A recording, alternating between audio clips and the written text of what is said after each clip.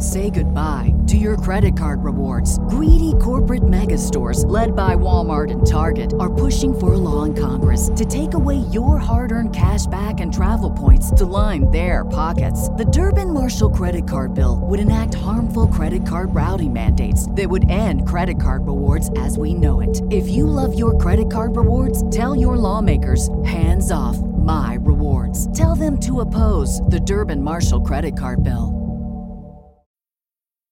When it comes to weight loss, no two people are the same. That's why Noom builds personalized plans based on your unique psychology and biology. Take Brittany. After years of unsustainable diets, Noom helped her lose 20 pounds and keep it off. I was definitely in a yo-yo cycle for years of just losing weight, gaining weight, and it was exhausting. And Stephanie. She's a former D1 athlete who knew she couldn't outtrain her diet, and she lost 38 pounds. My relationship to food before Noom was never consistent. And Evan, he can't stand salads, but he still lost 50 pounds with Noom. I never really was a salad guy. That's just not who I am. Even through the pickiness, Noom taught me that building better habits builds a healthier lifestyle. I'm not doing this to get to a number. I'm doing this to feel better. Get your personalized plan today at Noom.com. Real Noom users compensated to provide their story. In 4 weeks, the typical Noom user can expect to lose 1 to 2 pounds per week. Individual results may vary. CBS Radio Mystery Theater presents...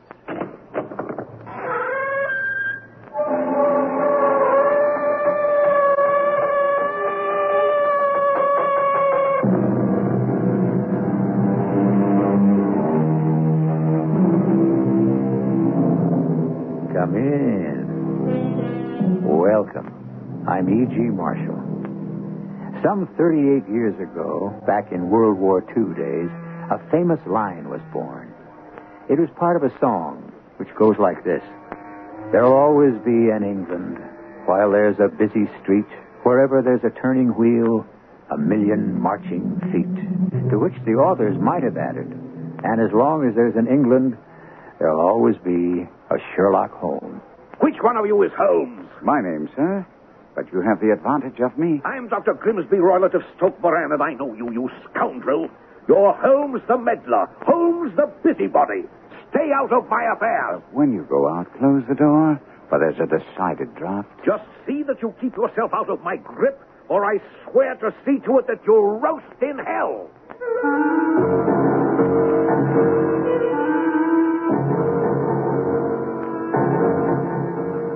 Our mystery drama, The Adventure of the Speckled Band, was adapted from the Sherlock Holmes classic, especially for the Mystery Theater, by Murray Burnett, and stars Kevin McCarthy.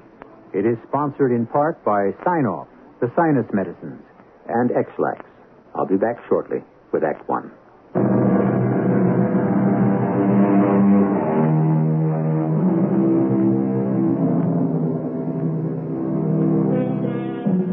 Macho is the in word today when rating male performers.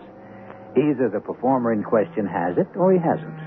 It's very similar to the days of Eleanor Glynn when she made the word it synonymous with sex appeal.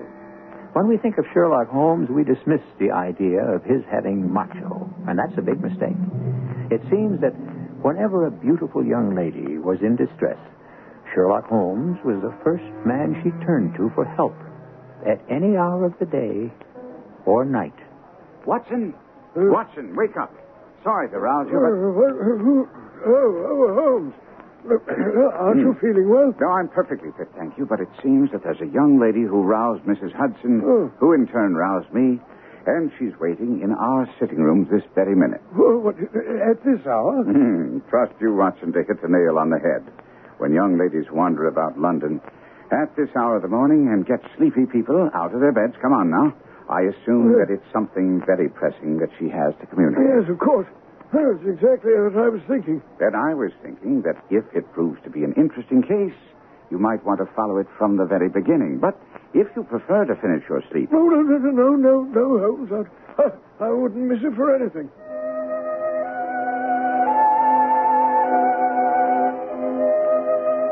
Good morning, madam. My name is Sherlock Holmes. This is an intimate friend of mine and an associate, Dr. Watson, before whom you can speak as freely as before myself. I'm glad to see that Mrs. Hudson has had the good sense to light the fire. Please, draw up to it, and I'll order you a cup of hot tea, for I observe that you're shivering. I'm not shivering from the cold. What then? Fear, Mr. Holmes. It's terror. Well, if you'll trust us, perhaps we can soon set matters right. You came in by train this morning, I see. You know me, then? No, but I observed the second half of a return ticket in the palm of your left glove. You must have started very early, and yet you had a long drive in a dog cart along heavy roads before you reached the station. Oh, I've come to the wrong place. They've been here before me, and you know all about it. No, please, madam, forgive my clumsiness.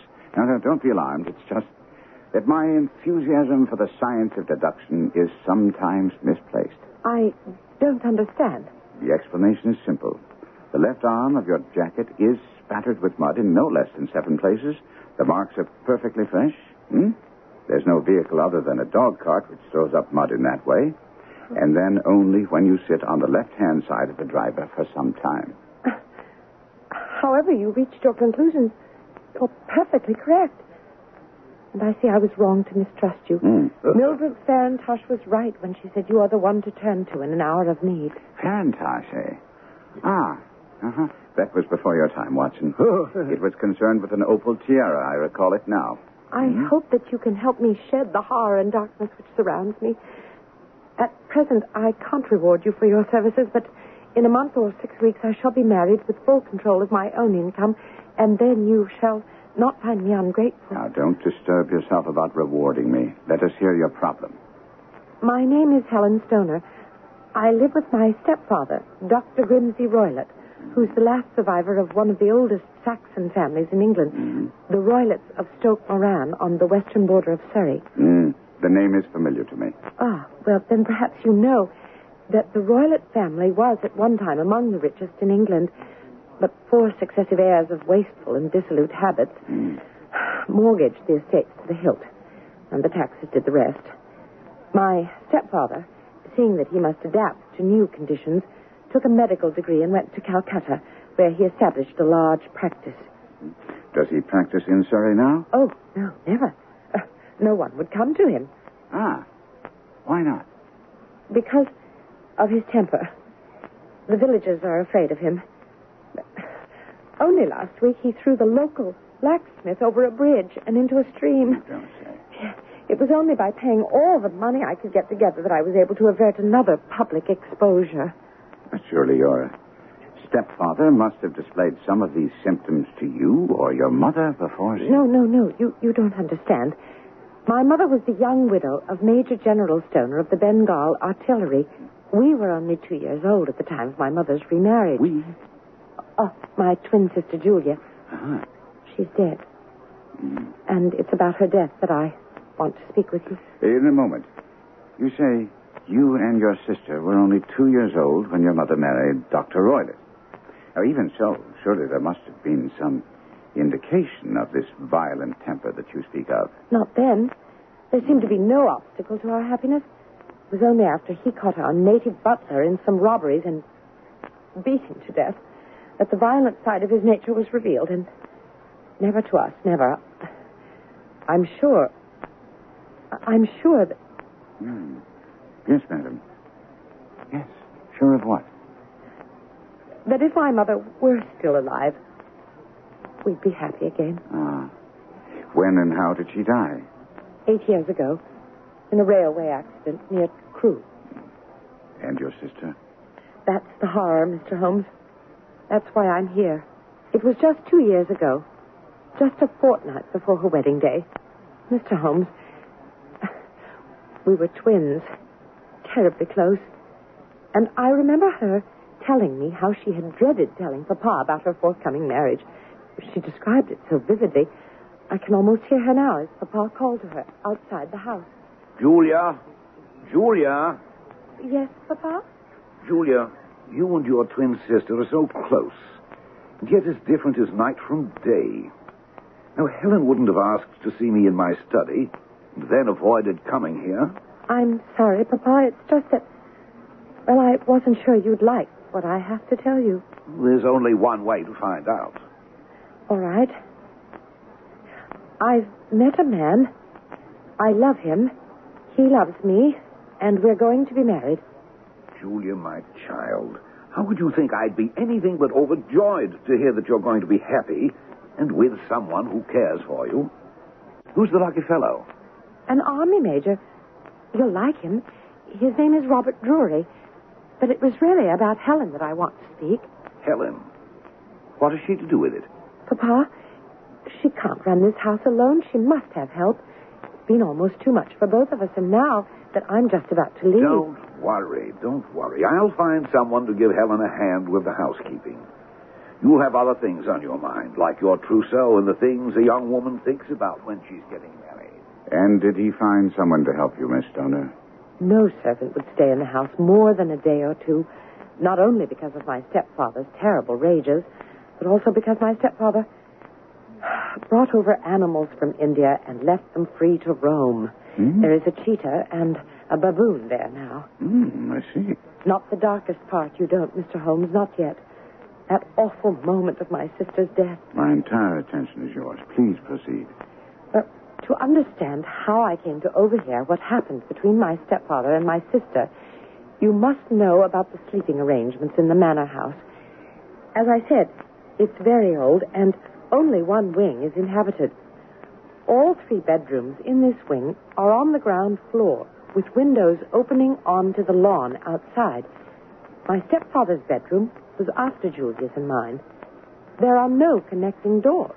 Well, on this particularly hot night, shortly before my sister was to be married, my windows were wide open, and thus I came to hear the following conversation. Well, hello, Julia. Can't sleep, eh? Is it the heat or nerves about your forthcoming marriage? A little of both, Papa. Plus that cigar you're smoking. It's so strong the breeze blows the smoke right into my bedroom. Oh, sorry. Here, I'll get rid of it. Is there anything you wanted to say to me, Julia? Well, as a matter of fact, there is. Please don't think me foolish, but have you ever heard anyone whistle in the dead of night? Whistle? Oh, no, never. I don't suppose you could possibly whistle yourself in your sleep sometimes. Oh, my dear girl, you're just a bundle of nerves. When do you think you hear this whistle? For the past 3 nights. Always at the same time, about 3 o'clock in the morning. I hear this low, clear whistle. I'm a very light sleeper, and it wakes me. Did you investigate at all? Do you think you know where it came from? I can't be sure. It may have been from the lawn or from one of the rooms. Have you asked Helen about this? Of course, but she sleeps very heavily, and she hasn't heard anything. I just wondered if you had. Oh, not a thing, my dear Julia. It's all in your head. I wouldn't worry about it if I were you. And had your sister asked you about this whistle? Oh, yes. I told her that it must be coming from the gypsy camp that my father allows off on the hills. But surely those hills must be some way off? Yes, but sounds carry in the night, don't they? Possibly. Go on. The night of my sister's death, there was a terrible storm. I felt a terrible sense of unease, even though I knew we had locked ourselves in because of the animals I told you about. And suddenly, amid all the uproar of the gale, there burst forth the wild scream of a terrified woman. I knew it was my sister's voice. I sprang from my bed, wrapped a shawl around me, and rushed into the corridor. There the sounds of the storm were somewhat abated, and I thought I heard a low whistle and a clanging sound as if metal had fallen. As I ran down the passage, my sister's door opened slowly, and she stood there, swaying. And then she fell to the ground, and in a strangled voice cried out, "Oh, my Lord, Helen, it was the band, the speckled band."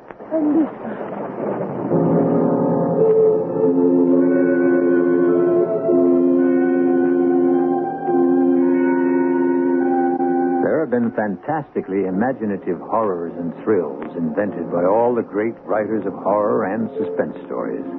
But nothing any of them ever came up with has topped the good old-fashioned scream in the night for pure heart-stopping terror. We'll be back with Sherlock Holmes and Dr. Watson in Act 2 shortly.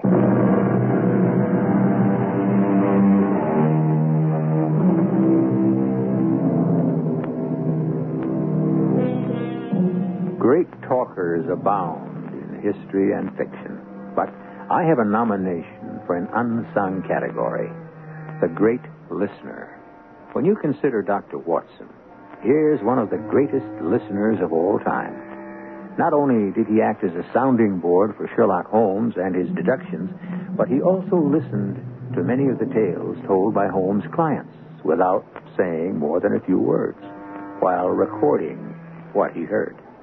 I'd sat both fascinated and horrified that early morning, listening to Helen Stoner tell of her sister's scream of anguish in the night and her last words before she was seized by convulsions and sank to the floor. And then, Miss Stoner, did your sister say anything else? She tried to, but she was choking. I called for my stepfather, and he came out of his room in his dressing gown. By the time he reached my sister's side, she was unconscious, and all his attempts to revive her failed. And those attempts were? He poured brandy down her throat, chafed her wrists, tried artificial respiration, but to no avail. She died without recovering consciousness. Now, but all this happened 2 years ago. What brings you to me here now, at this hour, and obviously in mortal fear? Because, Mr. Holmes, I'm now sleeping in my sister's room. Why?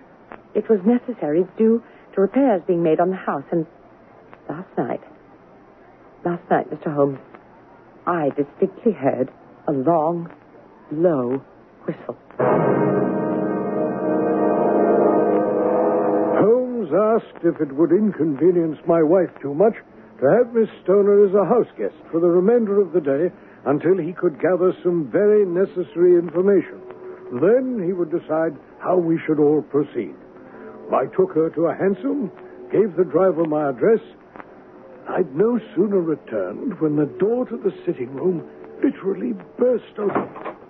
Framed in the doorway was a tall man, his face burned yellow from the sun, with deep-set, flashing eyes that glared balefully at us. Which one of you rogues is Holmes? My name, sir, but you have the advantage of me. I am Dr. Grimsby Roylott of Stoke Moran. Indeed, Doctor. Pray, take a seat. I'll do nothing of the kind. My stepdaughter has been here. I traced her, and I was too late to stop this other scoundrel from sending her off in a cab.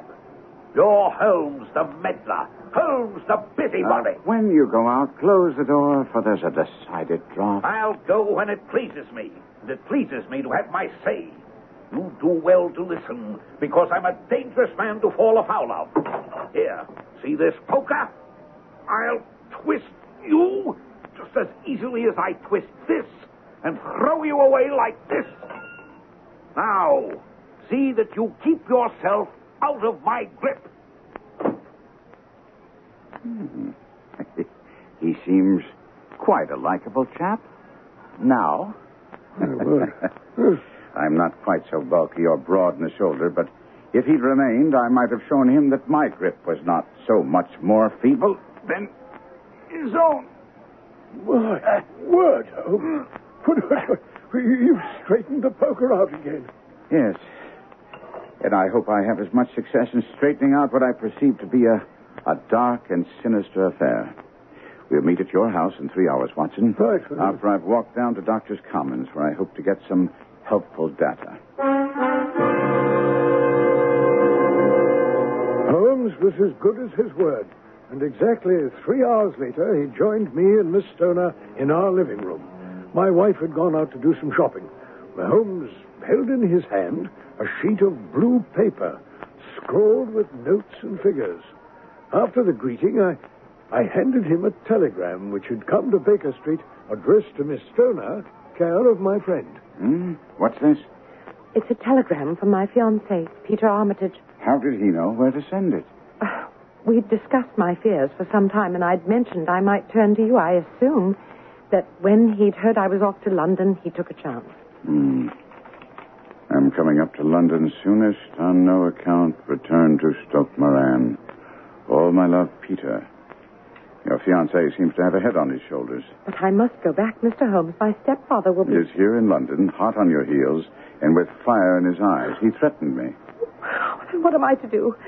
He's a terrible person when he's crossed. I think, Miss Stoner, that we should go immediately to Stoke Moran. But I don't understand. You said Peter was giving me good advice about staying in London. Now you advise... Don't your stepfather come often to London?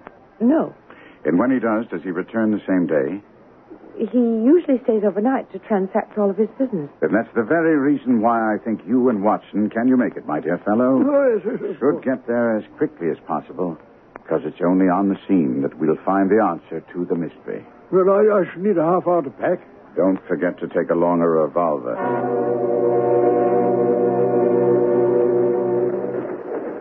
Miss Stoner, you did wisely in coming to see me, but you haven't told me all. I've kept nothing back. You have? You're screening your stepfather.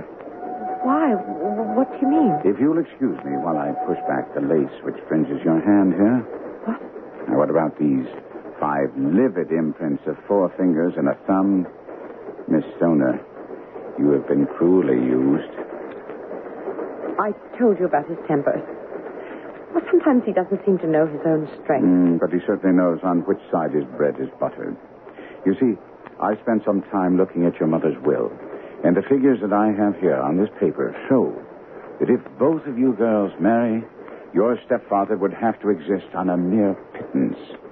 The marriage of even one of you would put a serious dent in his income, whereas if neither of you marry, he does very nicely indeed. But, Mr. Holmes... Miss Stoner, you turn to me for help.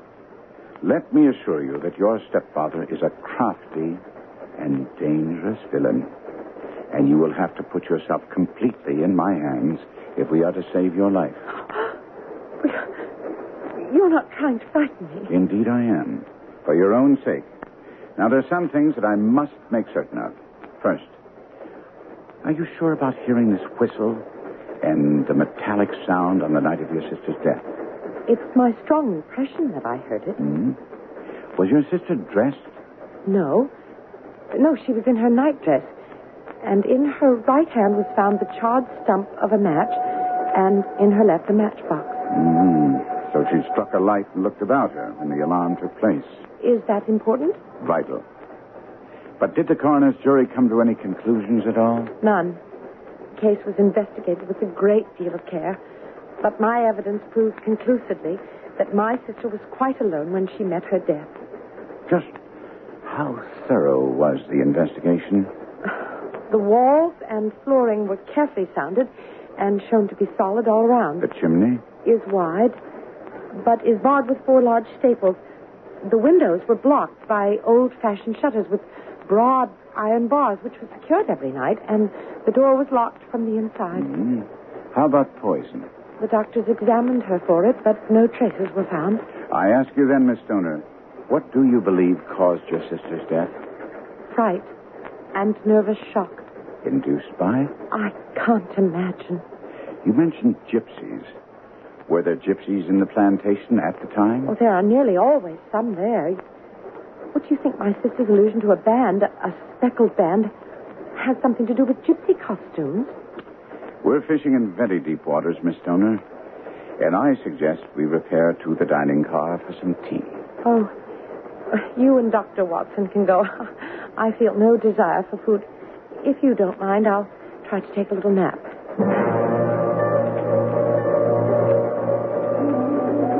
Holmes, if Dr. Roylott murdered his stepdaughter, how in the world did he accomplish it?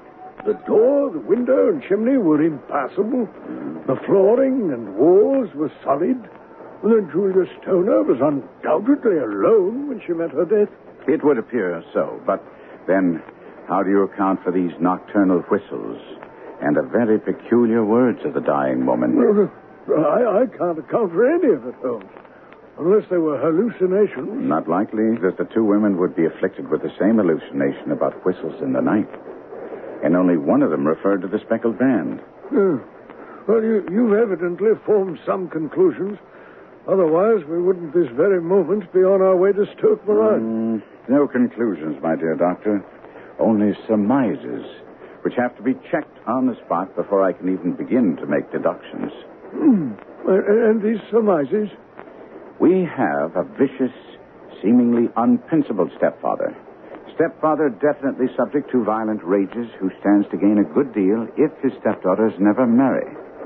In addition, we have a band of gypsies camped very near Stoke Moran, with whom the stepfather is on friendly terms.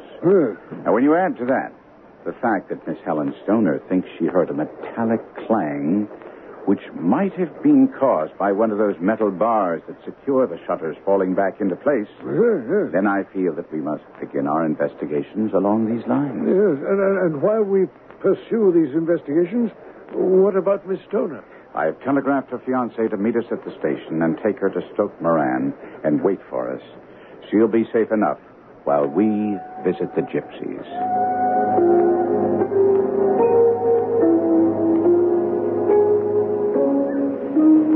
I think it's best for us to pose as architects. Something to do with the alterations that are being made at the manor. Well, seems like the gypsies are breaking camp. It does indeed. That fellow over there seems to be giving the orders. Hello. Can we have a word with you? Sorry. No fortune-telling today. Oh, come now. You can't be in that much of a rush to get to Saint-Marie-de-la-Mer. The festival doesn't start until late May. Who are you? I'm Sherlock Holmes. And this is Dr. John Watson. How do you do? We're assisting the architects in the rebuilding going on at the manor. What do you want with us?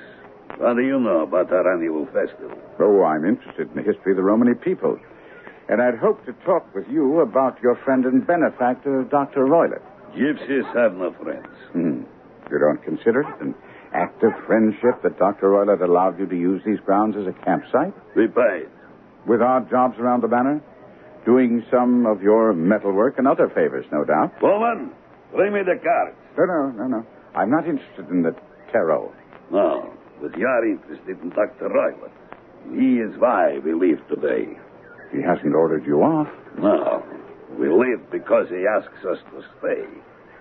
Could you explain that? Give me the cards, woman. Surely you don't need these. Like you, Dr. Roylott knew of the Romany people and our customs. He asked questions. Now, these figures on the cards, properly interpreted, contain not only the answers to your questions, but could reveal the secret of the universe. I see. Not yet. Here. Choose a card. Very well. The Serpent of Wisdom. You, sir, are not only an architect, but you travel all paths seeking knowledge. I say, Holmes, Please, Watson. Allow the gentleman to tell us what he can in his own fashion. Select 4 more cards, quickly, without thought. Satisfactory? Path 12, the elephant. Justice. And path 16, the goat. Or, if you please, the devil. And path 17, the falling tower. And here, the last card you selected, path 14. Death. Does that give you the information you seek? Not quite. But I must apologize to you. For what? For mistaking your calling. You're not a metal worker. What on earth was that all about? And why did you apologize for calling him a metal worker? You looked at his hands as he handled the tarot cards, Watson, but you didn't really see them. They were not the hands of a laborer, but of a card manipulator. Oh, I say, you mean that those cards you selected were the ones he forced on me, Watson. And because of that, I need only to verify one more fact to eliminate the gypsies as the speckled band. Dear listener, the facts which would enable you to arrive at the correct solution for the adventure of the speckled band are not yet all before you, but I promise faithfully that they'll be placed before you at the very outset of Act 3, right after these messages.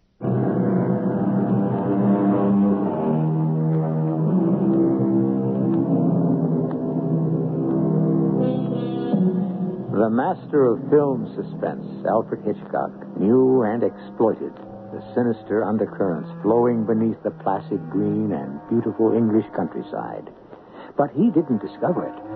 That vein was explored half a century or more before by Sir Arthur Conan Doyle.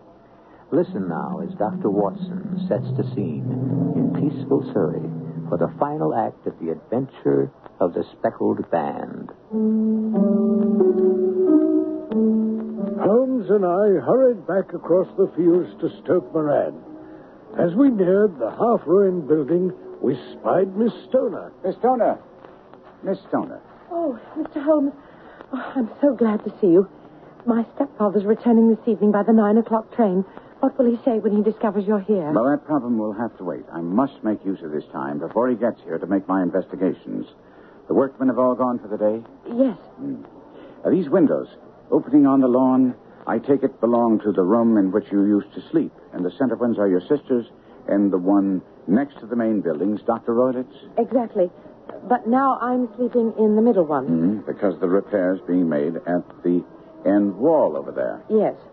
The wall doesn't seem to be in any pressing need of repair. That's what I thought. All right, so much for that.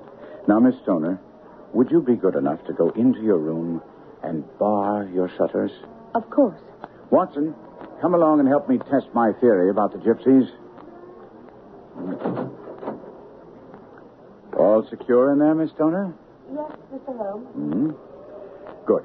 Watson, would you hold my magnifying glass while I try to slip this knife through a chink? Not possible. As you see, Watson, nothing can be slipped through there. Now for the hinges. Those hinges are solid, Holmes. Built right into the masonry. Exactly. So, we shall have to look inside for the answer. Miss Stoner admitted us to her room, which was cozy and homey, with a gaping fireplace, plainly but nicely furnished, with a chest of drawers, dressing table, and 2 small wicker chairs. Holmes, how in the world did the gypsies manage to get in? No, they didn't, Watson.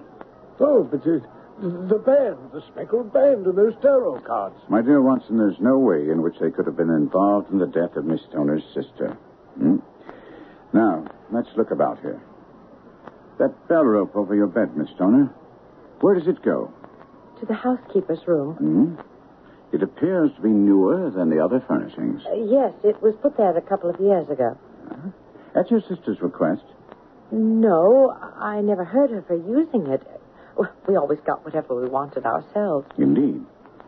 Excuse me if I take a closer look at it. The tassel actually lies upon your pillow here.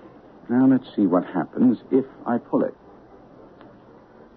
Why, it's a dummy. It doesn't ring? It's not even attached to a wire. If you look closely, you can see it's fastened to a hook just above where the little opening for the ventilator is. You see? How very absurd. I never noticed that before. Very singular. What kind of a builder puts a ventilator leading into another room when, with the same amount of trouble, he might have put it where it would get the outside air? The ventilator is also quite new. Done about the same time as the bell rope. Miss Stoner, with your permission, I'd like to continue my investigation in your stepfather's room. The chamber of Dr. Grimsby Roylott was larger than that of his stepdaughter, but equally plainly furnished. A camp bed, a wooden shelf full of technical books, plain table, round wooden chair, a large iron safe, where the principal things had met the eye. Holmes walked slowly around, examining them all with the keenest of interest. By any chance, do you know what's in this safe, Miss Stoner? My stepfather's business papers. You've seen inside, then? Only once, some years ago. I remember that it was full of papers. There isn't a cat in it, for example? Oh, what a strange idea. What makes you ask that? This saucer of milk standing on top of it. Oh, I can't explain that. We don't have a cat. But But there is a cheetah and a baboon. So you informed me, and a cheetah is just a big cat, and yet a saucer of milk wouldn't go very far in satisfying its appetite. Now, I should like to examine the seat of this chair for just a moment. Aha. Just as I thought. Well, common small dog leash. Well, I don't know why it should be curled upon itself and tied so as to make a small loop, if that's what you're asking. That is uncommon, Watson, isn't it? Well. Oh, me. It's a wicked world.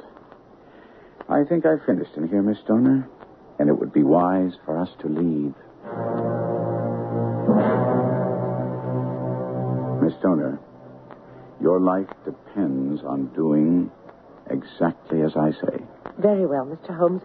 I place myself completely in your hands. In the first place, both my friend and I must spend the night in your room. What? It must be so. Now, let me explain. First, am I correct in assuming that I can see the village inn from here? Yes, that's the Crown. Excellent. And your windows are visible from there? If you have a room on the side facing the manor, yes. Trust us to arrange that. Now, when your stepfather comes back, I fear that we cannot keep our visit a secret from him, so inform him. Oh, but he's sure to ask what you were doing. Well, you will plead a migraine headache and confine yourself to your room. And then, when you hear him retire for the night, open the shutters of your window, undo the hasp, and put your lamp there as a signal to us. And then, very quietly, very, very quietly, take everything you may need and go to the bedroom you formerly occupied. Can you manage there for one night? Oh, yes, easily. But what will you do? We shall spend the night in your room, and we shall investigate the noise which disturbed you. Holmes and I had no difficulty engaging a bedroom and sitting room on the upper floor of the Crown Inn, commanding a fine view of the manor and of Miss Stoner's bedroom window. You know, Watson, I really have some scruples about taking you tonight. There's a distinct element of real danger. Well, can't I be of assistance? Well, your presence might be invaluable. Well, then I shall certainly come. You evidently saw more in those rooms than was visible to me. No, you saw everything I did. I just deduced a little more. Well, I saw nothing out of the ordinary, except a bow rope, and what purpose that could serve is more than I can imagine. You also saw the ventilator. Well, it's not unusual to have a small opening between two rooms. It was so small that a rat could hardly pass through it. What harm can there be in that? But at least grant me a curious coincidence of dates. A ventilator is made, a cord is hung, and a lady who sleeps in the bed dies. Doesn't that strike you? Well, I can't see any connection. Did you observe anything very peculiar about the bed? I can't say I did, no. It was clamped to the floor. Did you ever see a bed fastened like that before? No, can't say I have. What purpose does that serve? The purpose for which it was intended. The lady could not move her bed.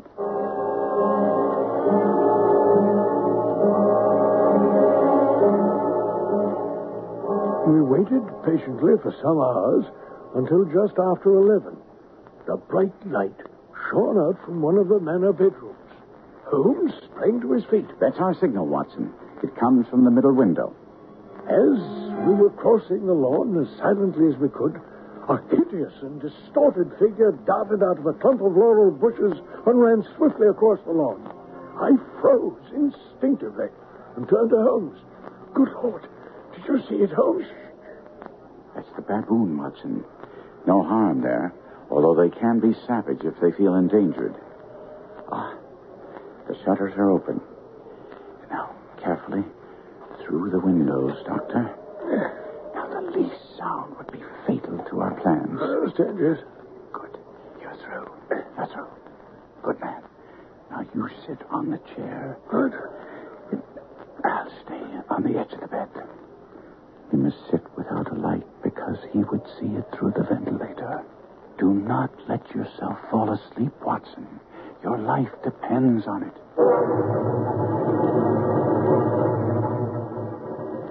We heard 12 strike from the church steeple, and then 1, 2, and 3. as we waited out our dreadful vigil. Suddenly, there was a momentary gleam of light in the direction of the ventilator. It vanished immediately, and then suddenly a sound became audible. A gentle hissing, like a small jets of steam escaping from a kettle. The instant he heard it, Holmes was off the bed, struck a match, and was lashing furiously with his cane at the bell pull. You see it, Watson? You see it? But I saw nothing. At the moment when Holmes had struck a light, I'd heard a low, clear whistle. Holmes had ceased to strike and was looking up at the ventilator when... I say, what can that mean, Holmes? It means that it's all over, and perhaps for the best. Take your pistol and come with me to Dr. Roylett's room. When we entered the room cautiously, a bizarre sight met our eyes. Dr. Grimsby Roylett sat in a chair beside the open door of the safe. Across his lap lay the short stock with the long leash we'd seen earlier in the day. His chin was cocked upward, and his eyes fixed in a dreadful, rigid stare at the corner of the ceiling. Wound tight around his brow was a peculiar yellow band with brownish speckles. The band, Watson. The speckled band. A swamp adder. The deadliest snake in India. He died within 10 seconds of being bitten. After we'd used the dog leash to thrust the reptile back into the safe and notified the county police, Holmes explained to me and Miss Stoner. Once I'd noticed the bell rope was a dummy and the bed nailed to the floor, I instantly thought about the rope being used as a bridge for something coming through the ventilator and passing to the bed. But the snake's venom, Mr. Holmes. Surely the coroner would... That type of poison is undetectable, and it would take a sharp-eyed coroner to detect the 2 minute punctures, which would show where the snake had struck. When I saw the saucer of milk and the dog leash, the picture was complete. He had trained it by means of the whistle to return for the milk after sliding down the rope. But Holmes, how could he be sure the snake would strike? He couldn't. But sooner or later it was bound to. That was why the seat of the chair in the doctor's room was deeply indented by his standing on it for many nights to call back the snake. Tonight, the reptile, enraged by my blows with the cane, turned on the doctor and killed him.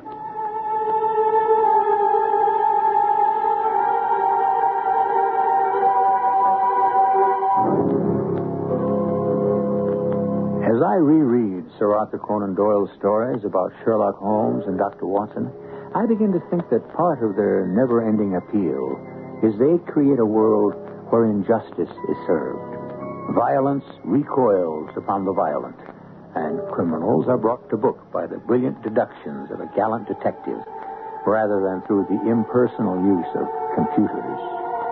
All in all, there's a lot to be said for such a world. I'll be back shortly.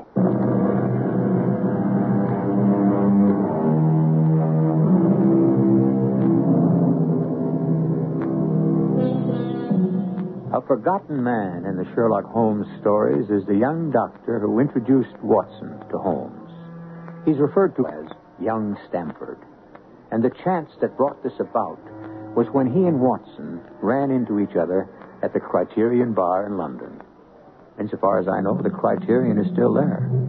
I, for one, vote that a small plaque commemorating that meeting should be set up in the Criterion. And perhaps someday in the near future, it will be. Our cast included Kevin McCarthy, Court Benson, Patricia Elliott, and Jackson Beck. The entire production was under the direction of Hyman Brown. And now, a preview of our next tale. You know the address? Summer Street, I think. And the phone number, I have that. You've been at the station here all day? I see. How about lunch? Oh, well, I'm out about 1 hour. Yeah, when? Usual time, 12 to 1. Maybe a little more. I am the boss. You go home? No, I bring him a lunch. Then I go sit in the park where there is the sun. I am alone. No noise, you know. Yes, I know. It's like the next best thing to an alibi. An alibi? Hey, what you talking about? You think I killed Sam?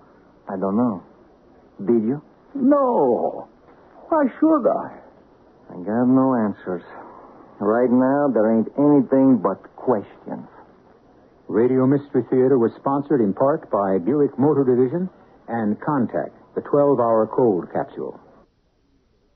This is E.G. Marshall inviting you to return to our Mystery Theater for another adventure in the macabre.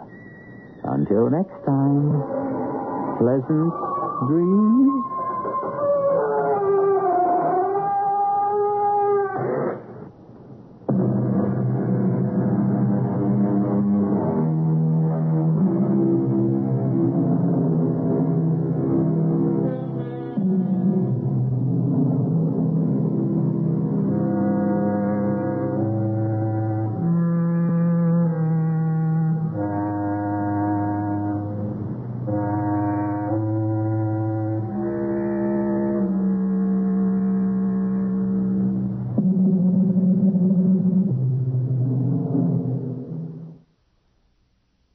When you visit Arizona, time is measured in moments, not minutes.